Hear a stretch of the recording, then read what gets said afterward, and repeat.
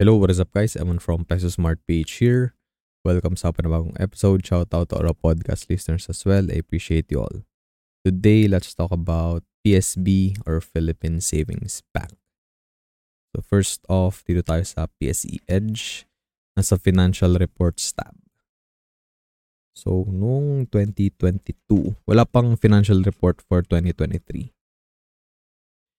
Yung gross rev nila, nag-grow ng about 800 M.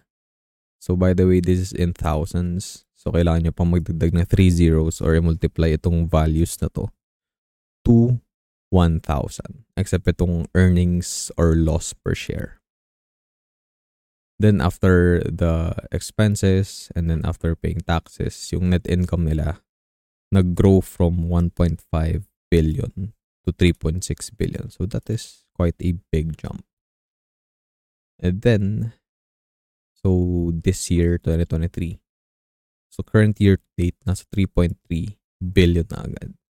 So they're set to surpass their net income noong 2022 versus 2023.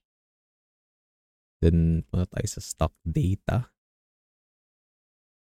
So yung market cap niya, nasa 22.6 billion pesos. So hindi pa rin ganun kalaki.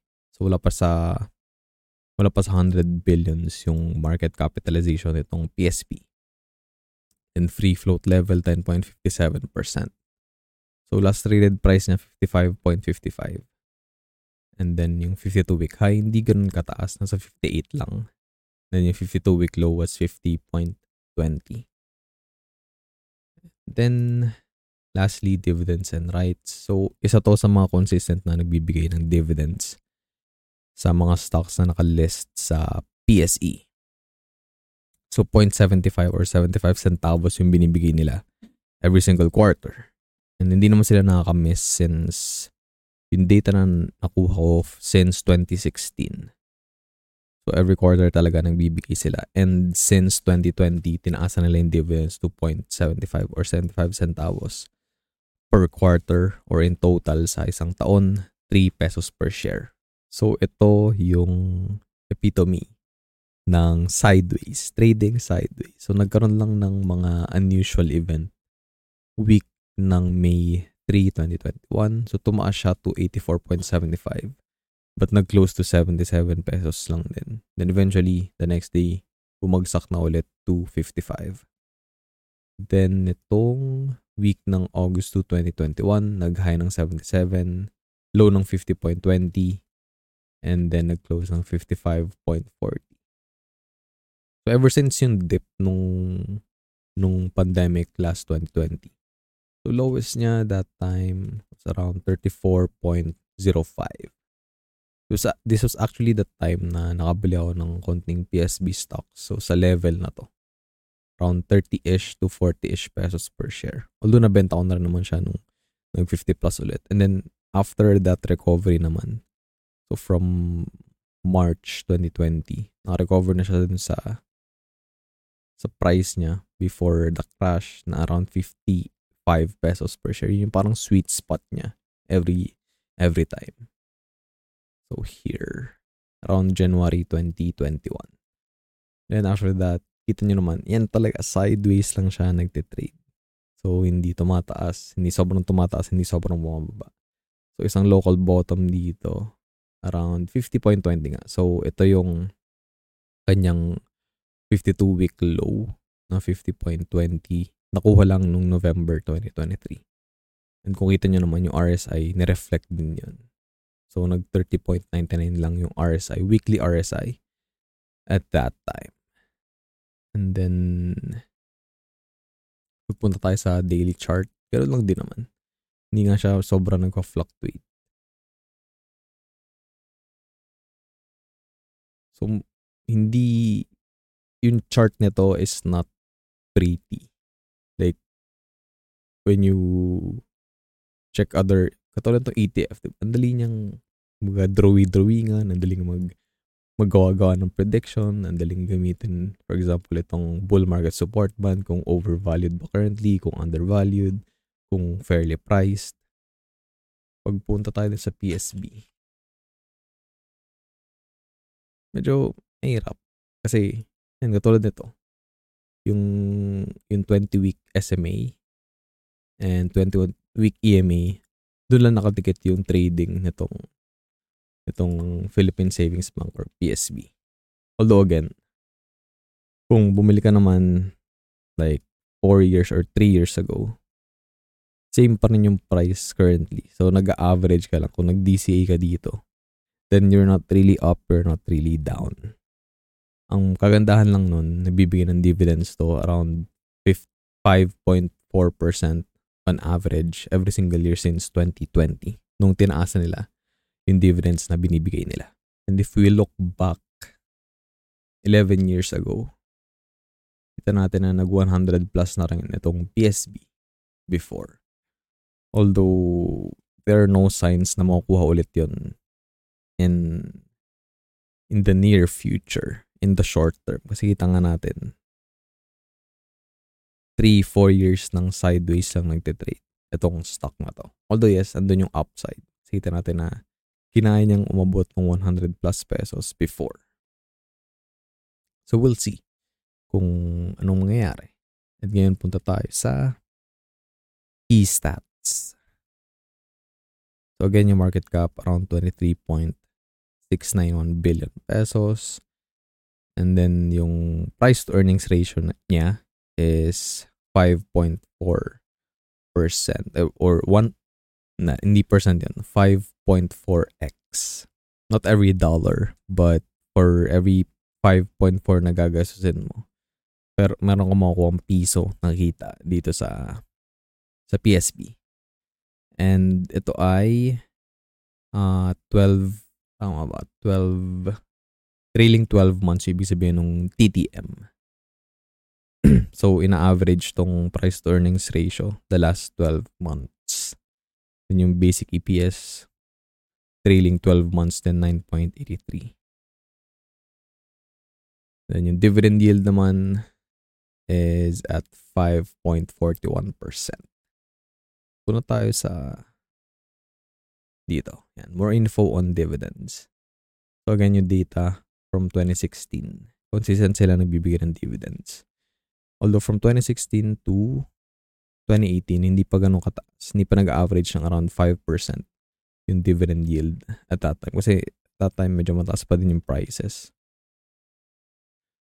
And kita nyo dito, noong 2020 lang naging 3 pesos per share yung kanilang dividends per year.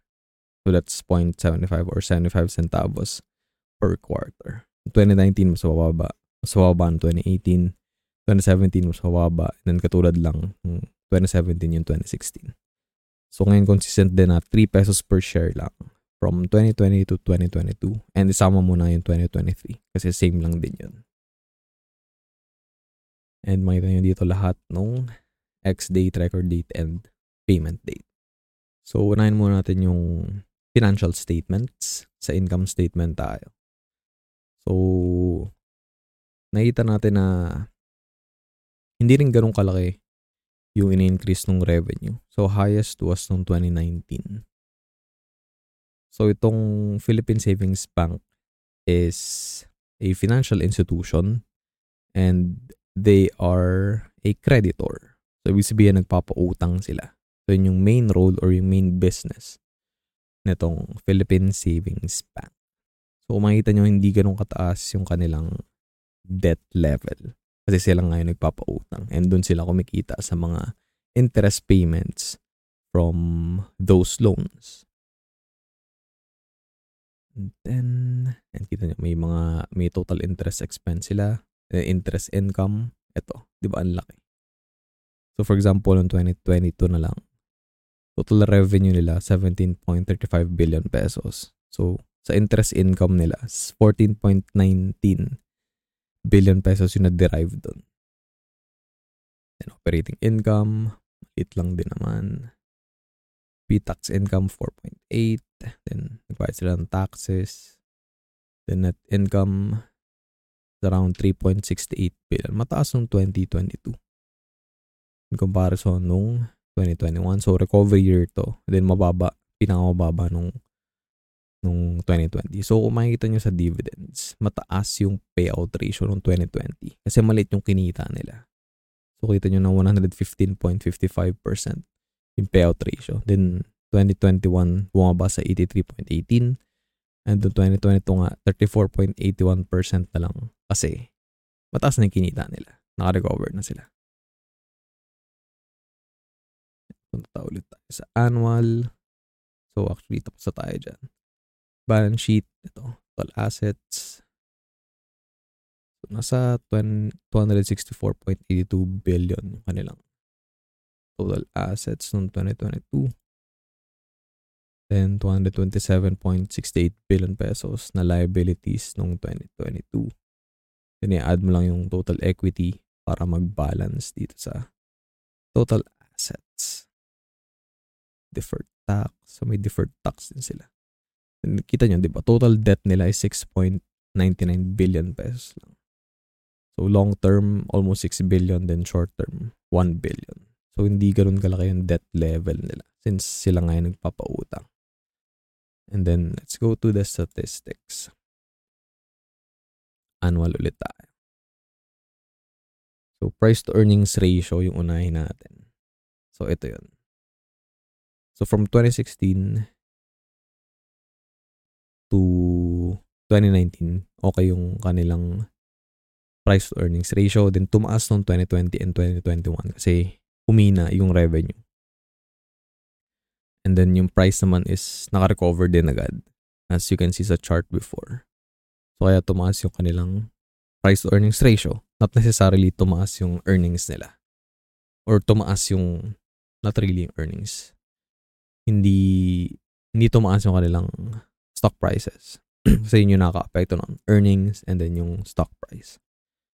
So, naging normal na ulit. Back to the normal level na below 10 noong 2022. And currently nga, nasa 5.4 na lang. So, ideally, yung mga undervalued na stocks, yung price to earnings ratio nila is below 15. Then, price to cash flow ratio, below 10 din lahat. So, ideally, below 10 din yung price to cash flow ratio ng isang undervalued na stock na pwede mong bilhin. Then, price to book value, ideally, it is below 1. Tumaas lang naman siya sa 1 noong 2016. And currently, nasa 0.57 na lang. So, that's good. Then, profitability ratios naman. Return on assets, ideally 5%. So, hindi siya ganun kataas. Kasi bank to. And then, creditor sila. So, yung assets mo naman talaga, mostly, are cash na pinapautang mo sa ibang tao. Commercially or, for example, meron din naman silang corporate banking or business banking. So, pinapautang sa mga businesses. Then, return on equity, ideally, this is 15% to 20%. So, hindi na sila ganun kataas. Sa 10.98 lang. Then, yung net margin naman is maganda. Doon sila bumabawi. So, 23%, 23.21% currently, and then 21.20% noong 2022. So, sa net margin, 5% is considered low. Then 10% is considered normal or healthy. And then 20% and up is considered high. That's gonna be it for this episode, guys. Sana may natutunan kayo. And if umabot kayo at the end of this video, thank you very much. I appreciate you. So, yep.